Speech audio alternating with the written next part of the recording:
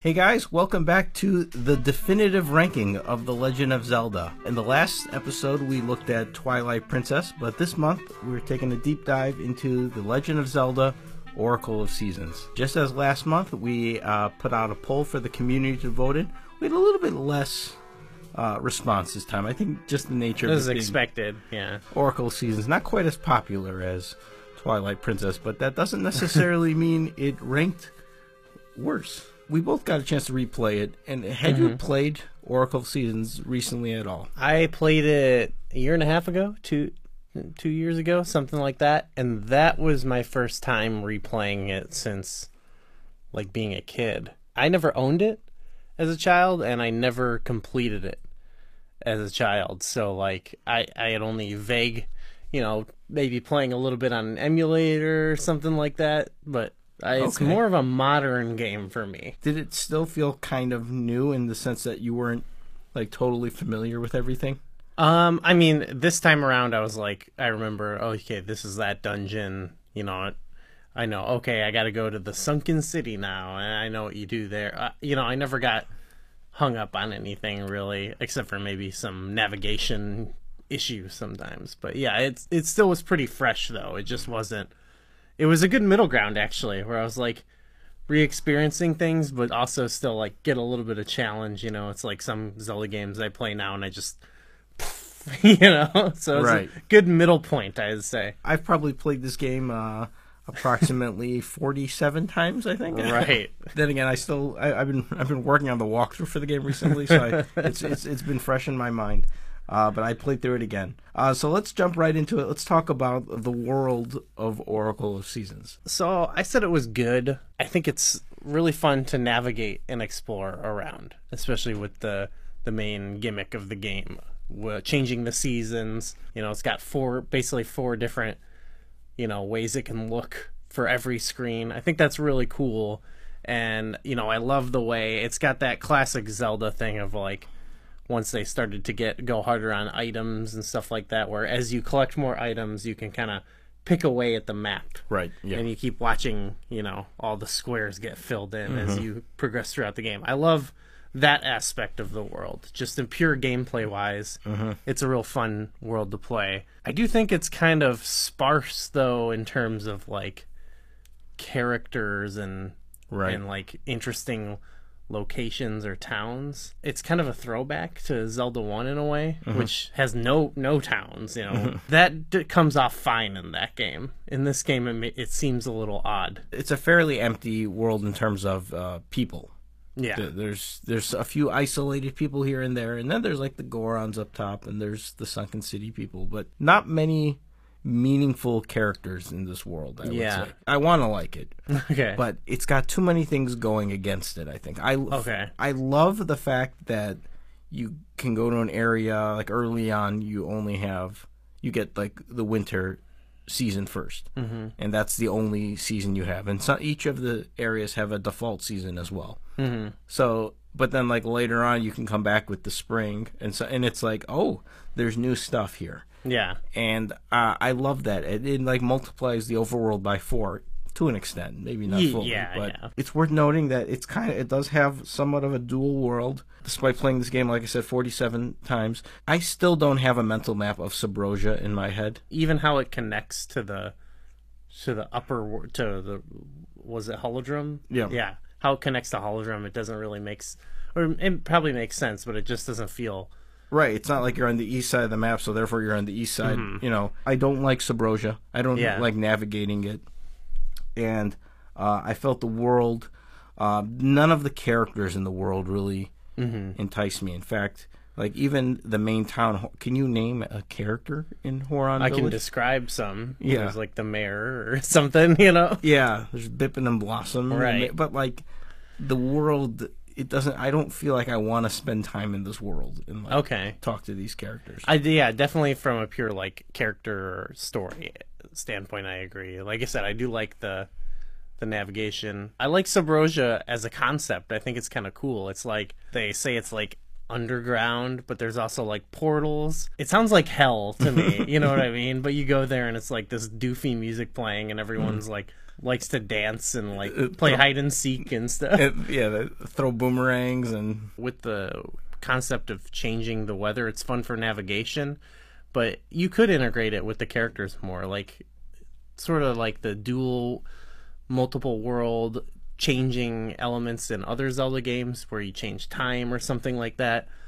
You always at least have some characters where I feel like you get a significant story where you do something for them, like, you know, change, you know, definitely with time travel there's obvious stuff there, but even I think of like little stuff like Flute Boy in A Link to the Past, where it's going between worlds and they tell a nice little story there.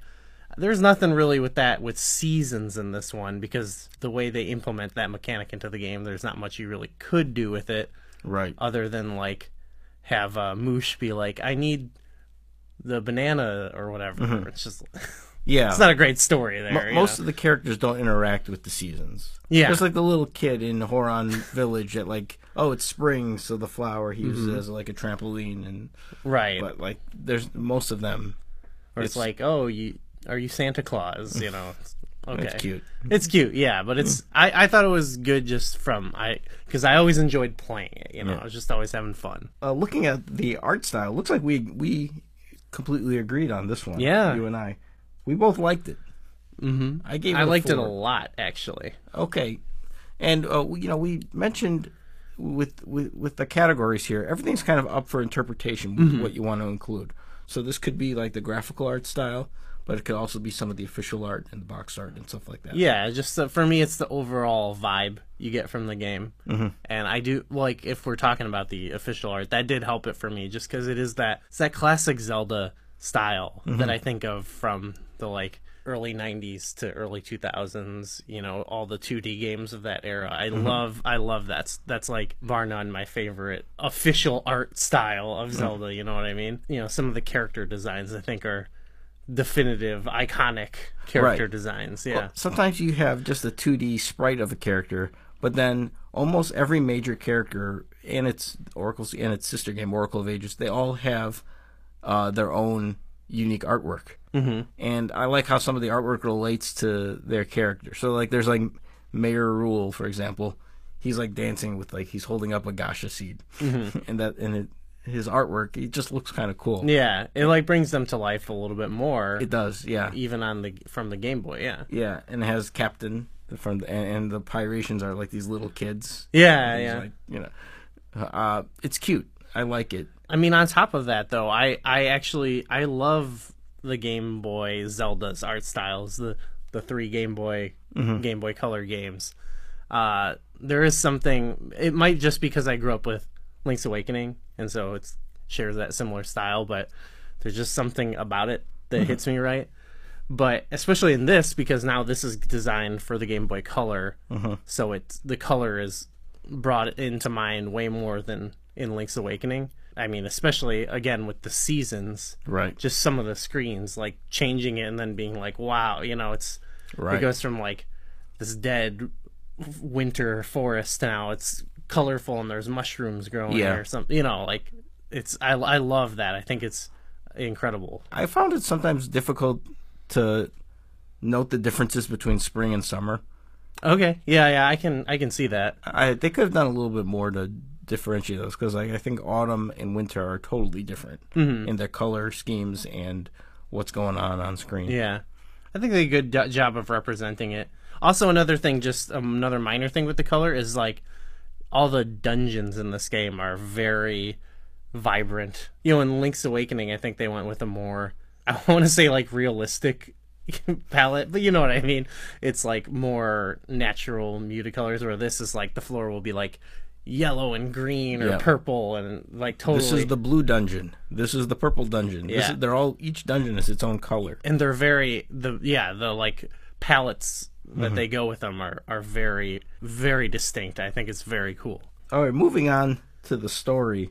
And it's worth noting that this was the lowest score that the staff gave, collectively with a 2.4. Okay.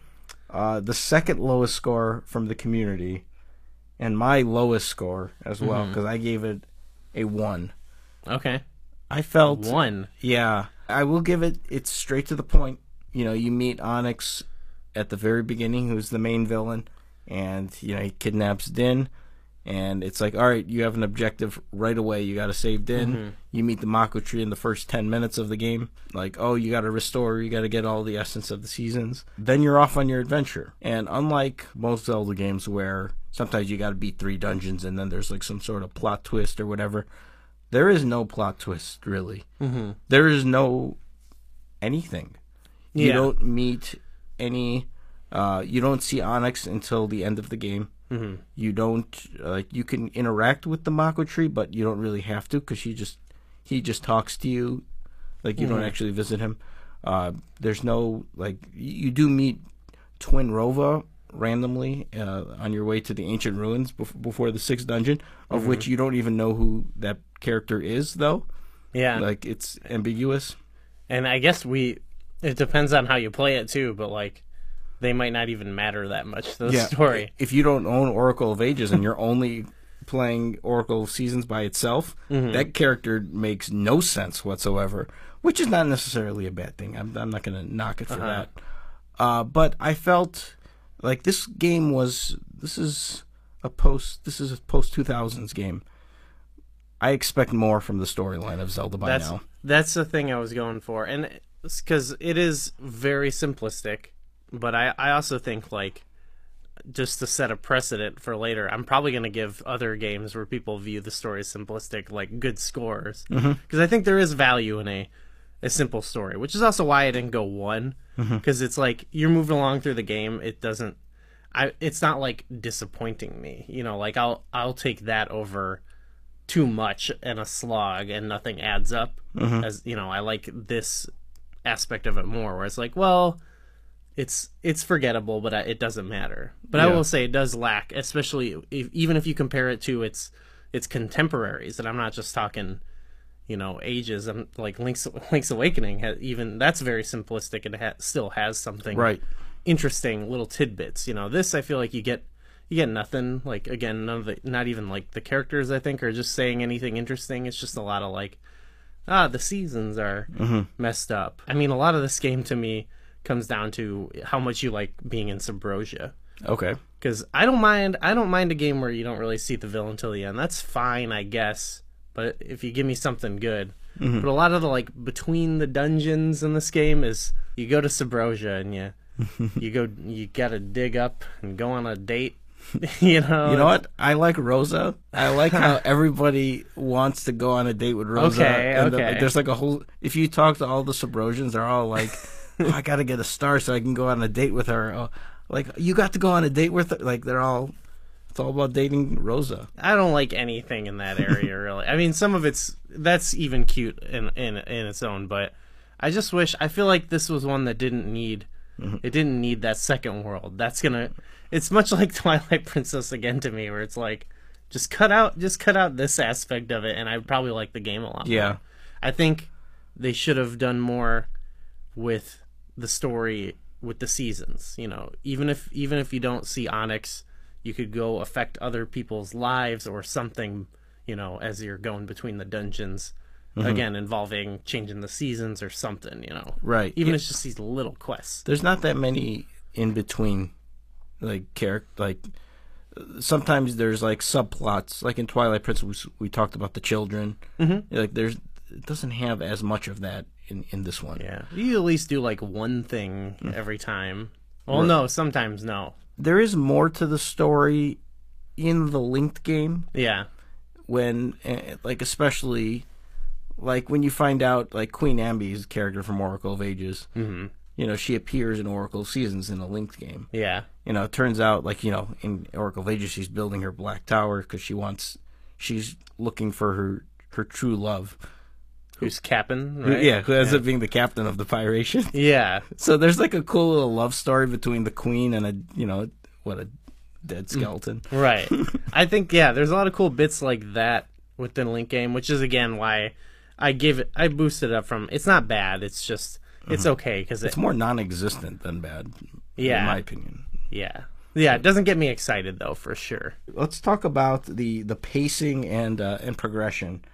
I think it's fantastic myself, because I think there's I gave it a 4. The game does start off very easy.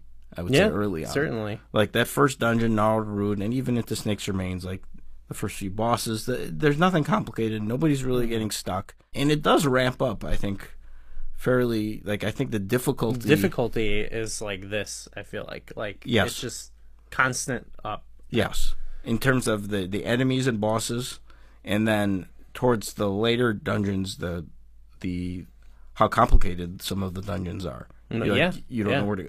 So I think it's got the right difficulty progression, and I think the pacing is solid. You're going dungeon to dungeon. It's a dungeon crawler, but like there's always something to do before each dungeon. The only negative I have is sort of what you touched on earlier. It is a little repetitive. You're just going back to Subrosia over and over. Each time you go to Subrosia, something different is happening. Yeah. But I don't know. Maybe I wanted a little bit more. For me, it again comes down to like I'm just never. It wasn't as bad this time because I had the familiarity a little bit. But I just like don't. I'm not ever having a good time in Subrosia. I don't know what it is. I just don't. I don't like that world or whatever that much, and I don't like doing the dance. I don't hate it like I've seen some people, but I just never. I'm just ready to like do the next thing, and so that's what stops it from like being great to me. But it's also all that stuff it's different than like stuff I complained about in Twilight Princess because it takes 2 minutes to do each thing. So it's just like okay, whatever, that wasn't good, but it wasn't great, but on to the next thing. And then get into these dungeons that I like a lot. So moving on to the gameplay and combat. Clearly you loved it. I loved it, yeah. I just simply love this old school Game Boy gameplay. Okay. Like, and again, I think it has to do with growing up with Link's Awakening, maybe. Everything about it just feels so good and so natural about it. And it's a Game Boy game. I like the combat in this.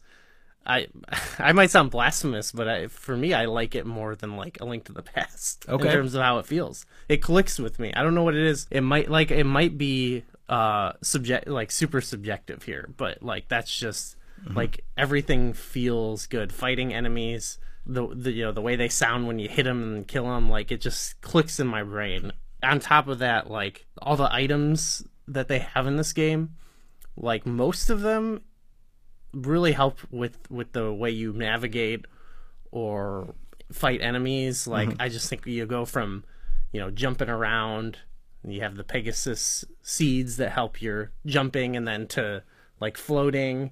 I just find all that really fun when it comes to not just the combat but the navigation around the world. So again, like even though sometimes this world was like kind of barren and stuff like that, I was just going from point A to point B, just always having a blast with it. I just loved going around the overworld, like looking for the dungeon, fighting enemies. Just it doesn't get old, Yeah, I think it's a good because this game, the foundation of Oracle of Seasons is Link's Awakening. I feel and this took it to the next level. Like one thing, the dungeons are all much bigger, both in terms of the size of the rooms, but more so the actual rooms are not just a set square because they scroll, so it allows for much bigger areas to navigate. It's one of those minor things that I think change things a little bit. I kind of factor in puzzles into gameplay as well.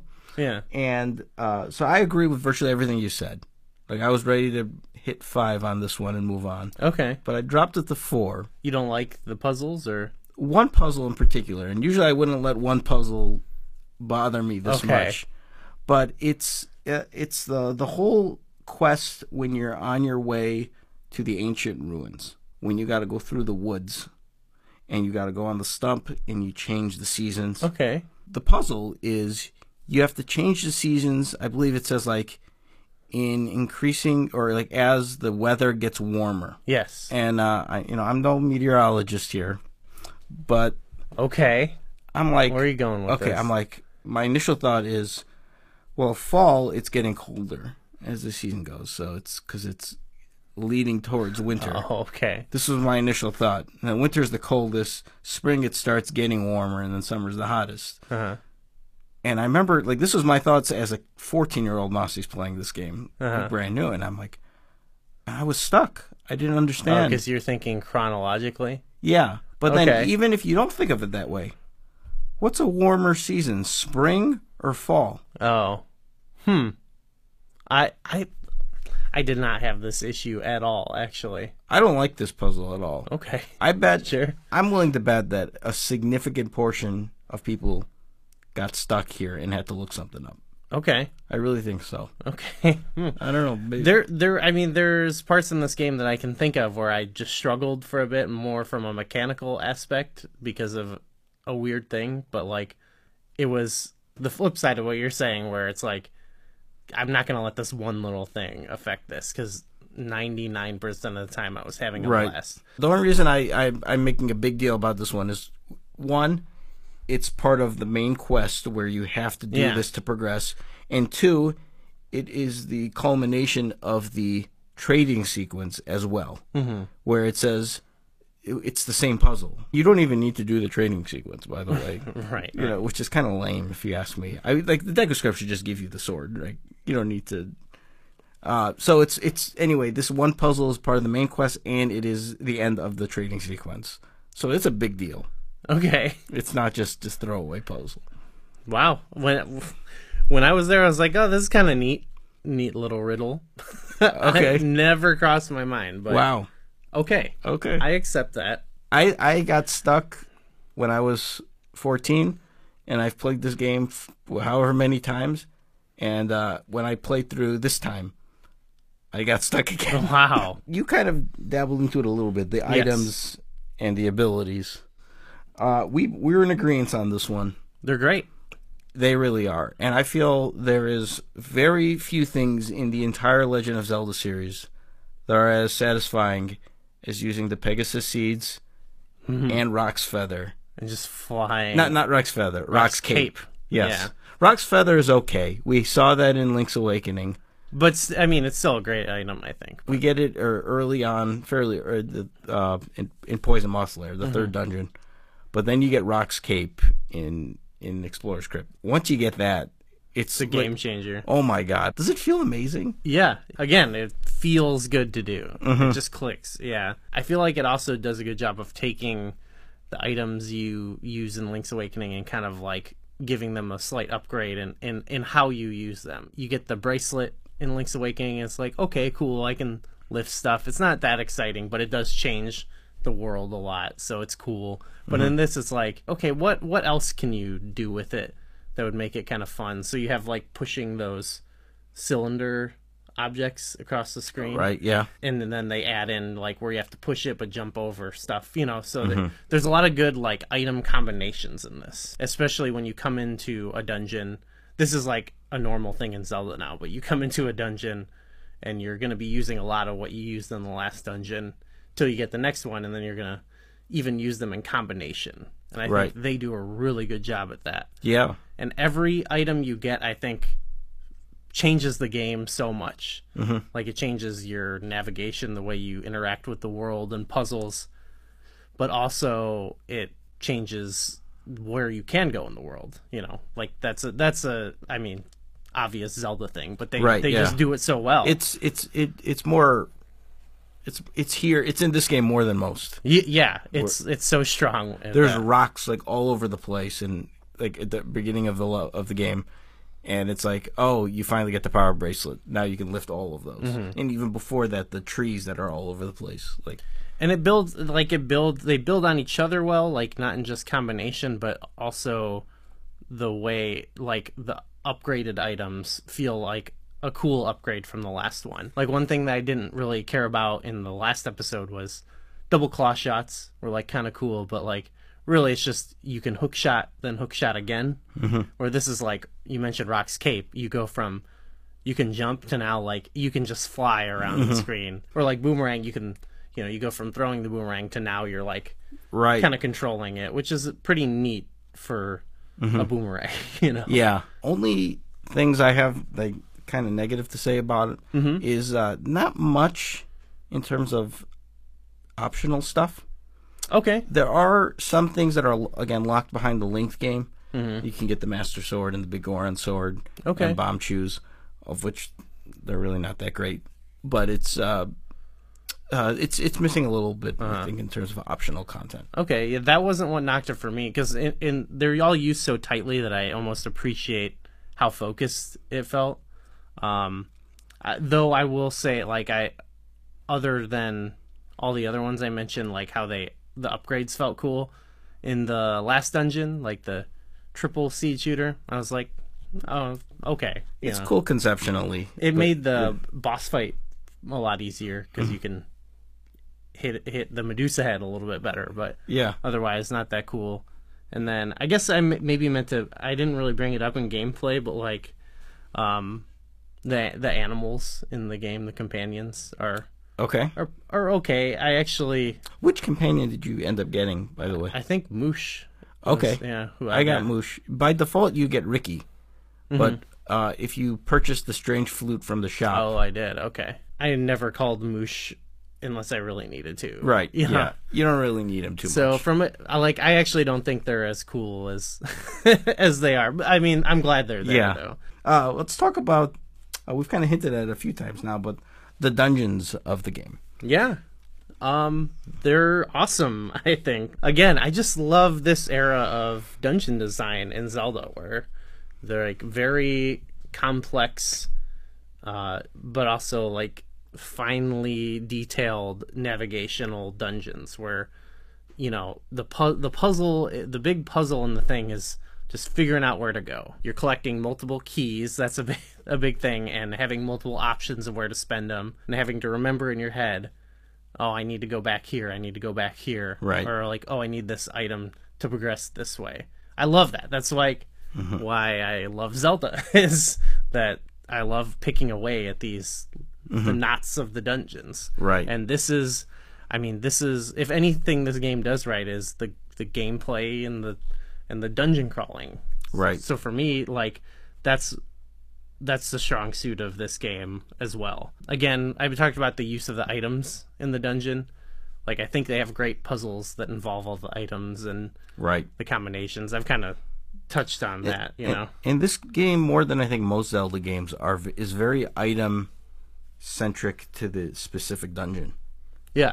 Like, I think this is like maybe more than any other game. It's like you get the magnetic gloves in Unicorn's Cave, and it's like every single puzzle involves the magnetic gloves. The boss involves the magnetic, and it's the same thing with like the magic boomerang. But then they still carry over into the other dungeons. Yes. And you're eventually having to like jump and glove and shoot or boomerang a switch so you can jump here. You know, they're really cool, I think. The progression is obviously, we talked about that. It's cool.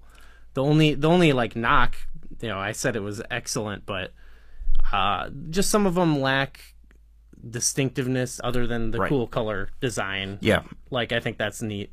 But like, yeah, you don't, it's the opposite of what we talked about in Twilight Princess, where, you know, it's like, what is this place? Especially with the story. It's just like, you got to go to Poison Moth's lair. Why is it called that? Well, there's a poison moth at the end. Yeah. It's like if I just jump in and say, you know, what are your thoughts on Unicorn's Cave? And like I can't. Which one is Unicorn's Cave? Wait, is that the one? And it's the dungeons are not as memorable. And I feel that this is not just because it's a 2D game and it's a top-down game. Because I think to its counterpart, like Oracle of Ages, has some of the same problems with some of the earlier dungeons. Yeah, but some of its later dungeons, like Mermaid's Cave, it's got a past and present. It's got Jabu Jabu's belly with the water level, and there's the ancient tomb. But there's very thematic and very distinctive dungeons. Yeah. This one, I think Sword and Shield Maze is probably, and maybe Explorer's Crypt are the only ones. No, Explorer's Crypt I think is a standout. I think it's a 5 dungeon. Where all the other ones are 4s, maybe. Yeah, but those are the only 2 that are standouts that were like, oh, I'm in this dungeon. Like, this is clearly the the like ghost themed dungeon, and this other one's a fire and ice themed dungeon. Like, you know me, based on my rating from Twilight Princess, I love thematic dungeons. Yeah, same. Yeah, and this one, like anybody who's played this game, you think back, and most of the dungeons won't be memorable. You might have had a good experience with them, but I feel that's kind of important. Yeah.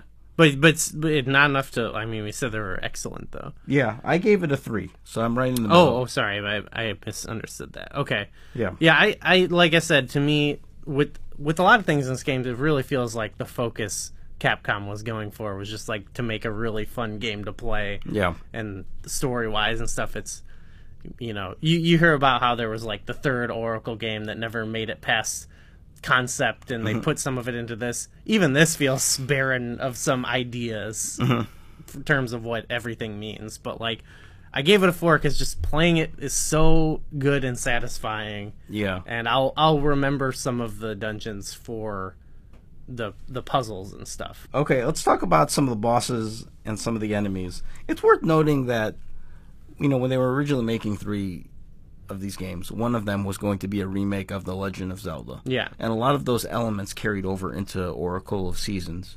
particularly like the first couple, like the first dungeon is almost in the same structure as the first dungeon of Legend of Zelda. Yep.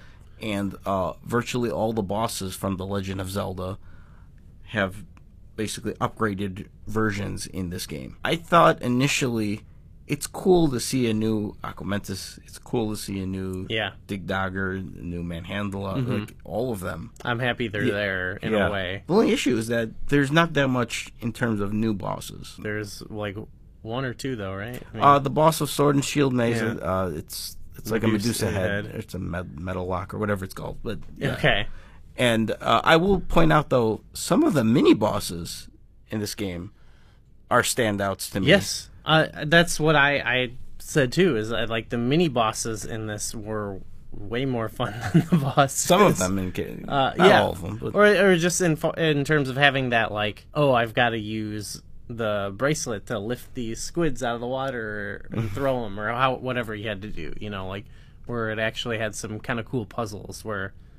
I don't know. I felt like the bosses were a bit more combat focused. Sometimes that got old. Like Aquamentus and Mothula, I didn't move when I fought them. I stood in one spot and just sorted them, and they died. You know, it's like, okay. And that's not like a strat I've developed. That was just me. That was me doing the Jamie strategy. Okay. Yeah. So, but then some of the later ones are like. They get really hard. So hard. Gleehawk, I felt, was... Once I knew what to do, it was a little bit easier, but I was getting demolished, you know. I feel Manhandle as a difficult boss. Manhandle was the one I was thinking of that is my favorite return boss. Okay. Because I felt like... It's totally different. Totally different. That was fun. That was like a great change. But, yeah, some of the bosses there were more... Just swing your sword at it, you know. Yeah. Overall, some good bosses... I gave it. I think it's middle of the road. This is more so because I think there are a lot of Zelda games that have awesome bosses. There's very few Zelda games I think the bosses are atrocious. So yeah. I was thinking to myself, I'm like, if I give this a 4, nothing's gonna get below 3. Yeah, that was a struggle I had with this too, where it's like, am I ever gonna give a Zelda game story a 1? I don't know. Yes. So this is like one of the things, like when I'm doing the scale, when I'm thinking, how am I rating this amongst as a Zelda game? So I'm gonna flat out admit that I might never, you know, maybe I won't for some of these categories give a 1, but we'll see. There's a chance that we don't know. I haven't. I'm going with my heart, you know. Yeah, I have not like written out all 16 major games, and these are my rankings, and they're saying. You know, one thing we didn't talk about in our last video when we talked about bosses was the final boss, which is such a big part of Twilight Princess. But maybe we should... I mean, Onyx fight, I felt, was like... It's hard. The Dark Dragon, the second phase, is really hard. But I also found it very whatever. Like, I didn't find it that fun, either. Well, it's like, who is this guy, and why are you fighting him? He's a dragon now? Yeah. It's okay. The actual combat's okay. I do like the display... And the appearance, and it's not top down. It's like side-scrolling. Yeah, which I don't like any of the side-scrolling stuff in this game, but that was kind of neat, I guess, as a visual. Yeah, it's a solid final boss. I think one of the most difficult. Makes you use the Rod of Seasons. Oh, right, yeah, in the first phase, yeah. Not in the way you would expect or hope, but yeah, you know. It's worth noting though that if you do play the Link game, you fight Twinrova and Ganon, and those are also extremely difficult bosses. Mm-hmm. So it's like this between, I think, the second phase of Onyx and Twinrova and Ganon, probably, I might say, the hardest like ending to any Zelda game. Yeah, could be. I've never done the whole thing like legitly. I like save state or whatever. In your most recent playthrough, did you die against? Oh yeah. Okay. Oh yeah. I think back to the marathon of 2019. I was not able to beat Dark Dragon. I died, I think, 4 times in a row. And I granted I was underpowered and whatnot, and I didn't have any potion, but it was pretty embarrassing. It is. Yeah, it is rough. Good difficult bosses though. Yeah. Oh, as far as the regular enemies, good mix. There's a great diversity, and I like that there's new. I think there's new enemies in every dungeon. That's important to me. Just that. And a lot of it's reusing Link's Awakening enemies, but that's like probably the only knock I have on it. It's like a lot of it is familiarity. So it's like it's not. That's why it lands on a 3 there for me in that aspect too. All right, let's talk about the side content and the extras. Yeah, I didn't realize you hated this. Well, all right, where to begin with this one? Wow. So you know me, I love collectibles, and that's one of my favorite parts in Zelda. When I think of the side content here, one, there's the trading sequence, which I kind of talked about earlier. You don't even have to do it. Number one, because it just leads to a secret, and then you can just do it. So in subsequent playthroughs, and it's kind of stale too. Yes, just in general, like a lot of it is just like here's a character from Ocarina of Time or something like. Oh, like Malin is in there. Yeah, Windmill Dude, Guru or whatever. I think of some of the other trading sequences in Zelda, like Ocarina or Link's Awakening, and for some reason I don't know what it is, or even Oracle of Ages, and there's just like a lot of charm to what you're doing. And I don't know what it is about this. It just doesn't have it. It's just like Malin, like, here's a Kukodex, and other guys like, I need a Kukodex, or whatever. I don't know. It doesn't click. I can't explain it, but charmless, I think. Or lacking charm. Yeah, like you don't feel, there's no story of these individual characters. Like, I guess maybe, what's the mayor's wife you give the ghastly doll to? I don't know. I didn't get around to doing it till, like, later, because so much of it was unmemorable that I was like, I know a character needs this, but like I can't remember who, you know. Yeah. Maybe it's just my unfamiliar with that, but like last couple years ago when I played like Ages, for example, I didn't have that issue. I did it similar to Link's Awakening where you almost have to do it as the game progresses. So, I don't know, just didn't click. So the second part about this is the rings system. Okay. That's the main collectible, I would say, in this game. And I feel it's a little too complicated. I don't like the randomness, the RNG factor to it. To me, if they wanted to put 50 rings in the game and made 50 locations, that would have been the way to do it. I know the coding behind it. There's like tier 1 rings, tier 2 rings, tier 3 rings. Yeah. And like certain Gacha Seed locations will only give out certain rings, and certain mini games will only give out certain rings. So there's a lot of stuff like that. So it's like, and some rings are impossible to collect in one game. Forget any of that. But then just the process of equipping the rings is a little weird. Sure. One, you got to go get them appraised, and you got to put them in your ring box, and then you have to go into your inventory and equip them within your ring box. I didn't actually know that. Maybe I didn't equip a ring. Okay. Maybe, I don't know. Yep. I remember... I didn't notice a difference or care, I guess. Yeah, well, it's like so many times... that might change my score if I could. Where it's like... I remember... this was actually another marathon story. I got the blue ring, and I got it equipped... Or I got it... I put it in my ring box, and I forgot to equip it. This is supposed to make you do half... I'm like, why am I not... Oh, I didn't go into the menu and click equip. That's... Yeah. It's kind of lame. That is... Yeah. And then later on, you can get the... I don't know if you're in your recent playthrough, if you were able to get the ring box upgrade. I did. Okay. But I didn't realize that, yeah. So it lets you hold 3 rings. Mm-hmm.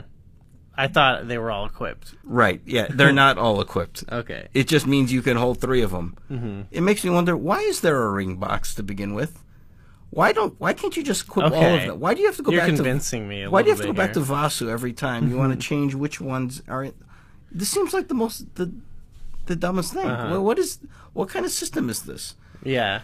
So, now... This just didn't really strike me. With the RNG elements, that's something I think could be kind of cool just because it could spice things up a little bit. And especially because it's like collectible stuff. Mm-hmm. It's like kind of fun, especially for me. I'm not like a completionist, so I don't need this specific ring. I don't need to go find it. This, like a lot of things in the game for me, is just like, I got a ring. Okay, next time I'm in town, I'll get it appraised, I guess. You know? Same thing with gasha seeds or whatever. I'm like, plant this here.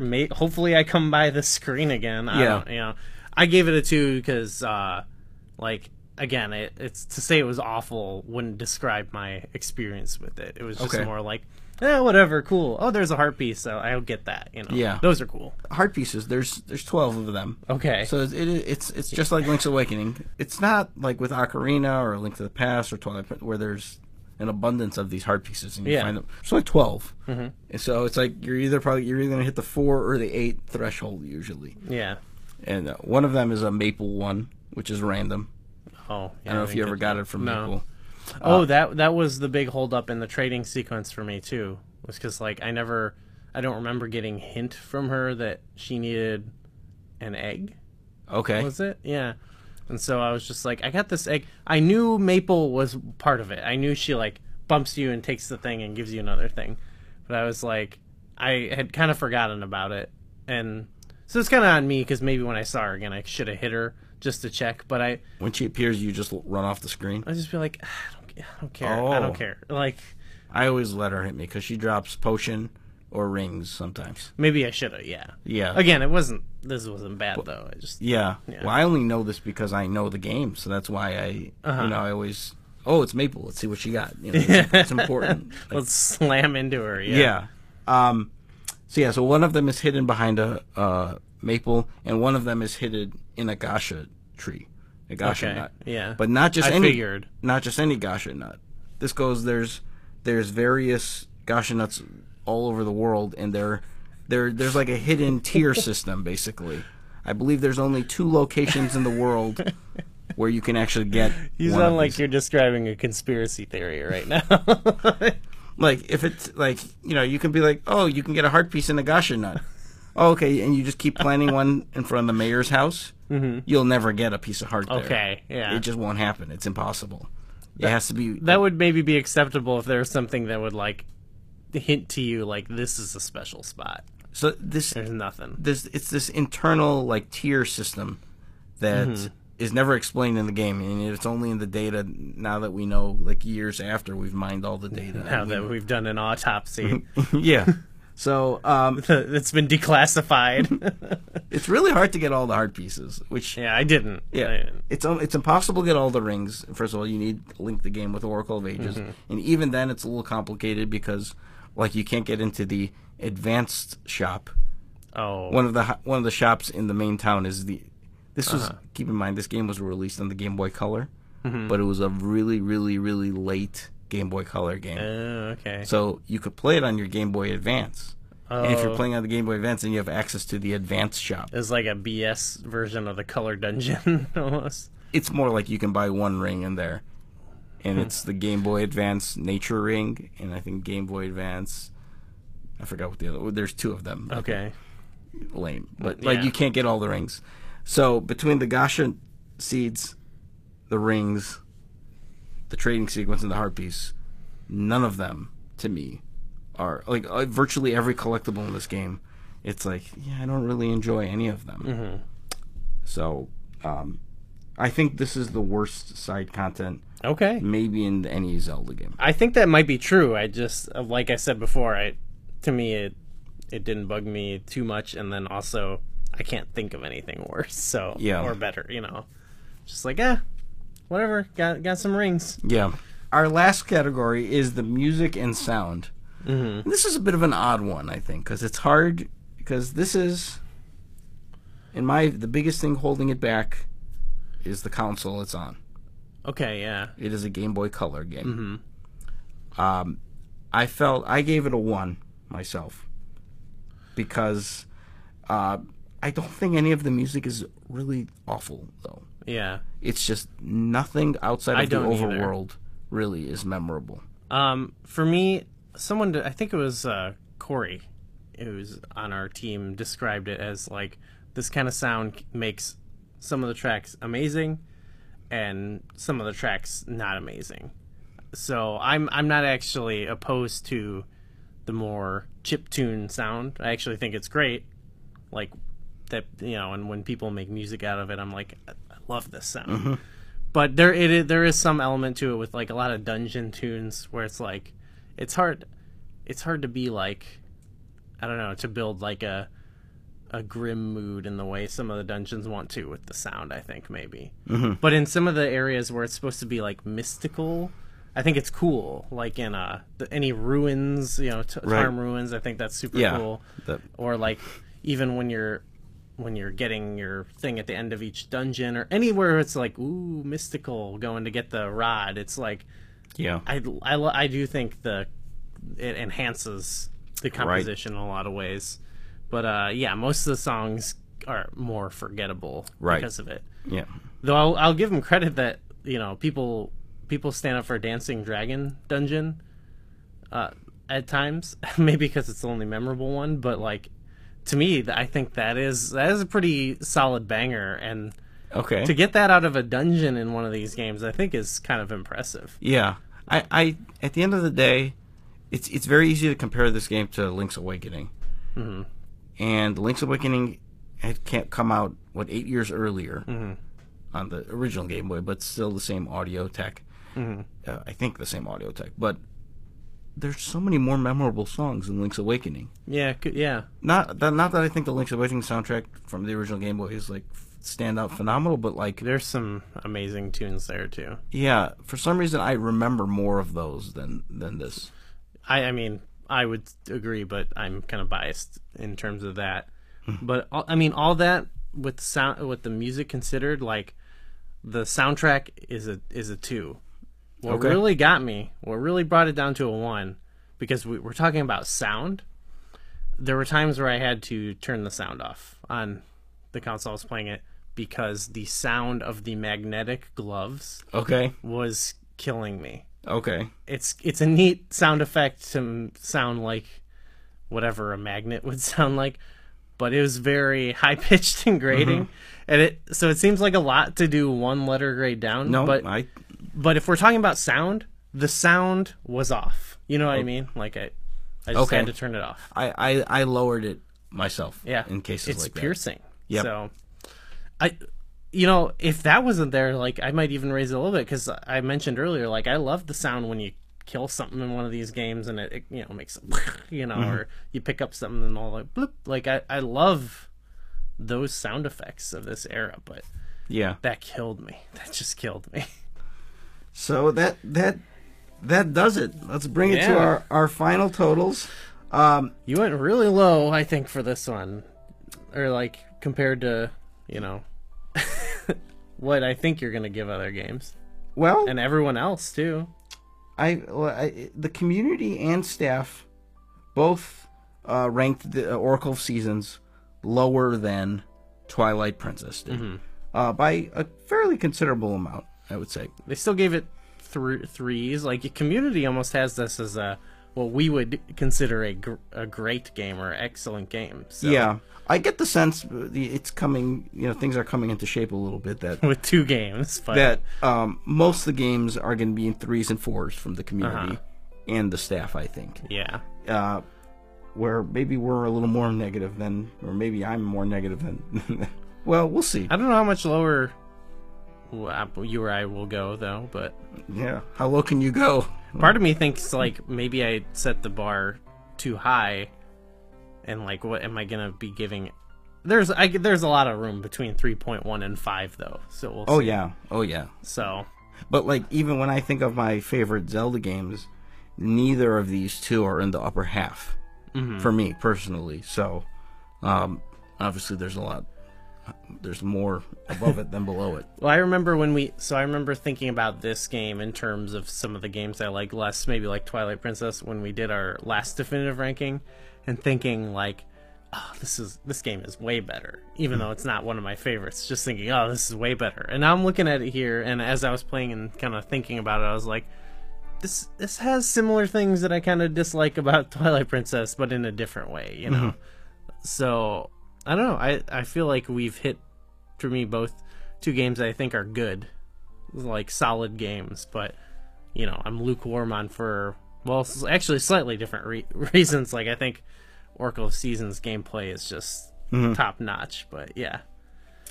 So overall, the average statistics altogether, Twilight Princess is currently the definitive best Zelda game with a score of 3.3.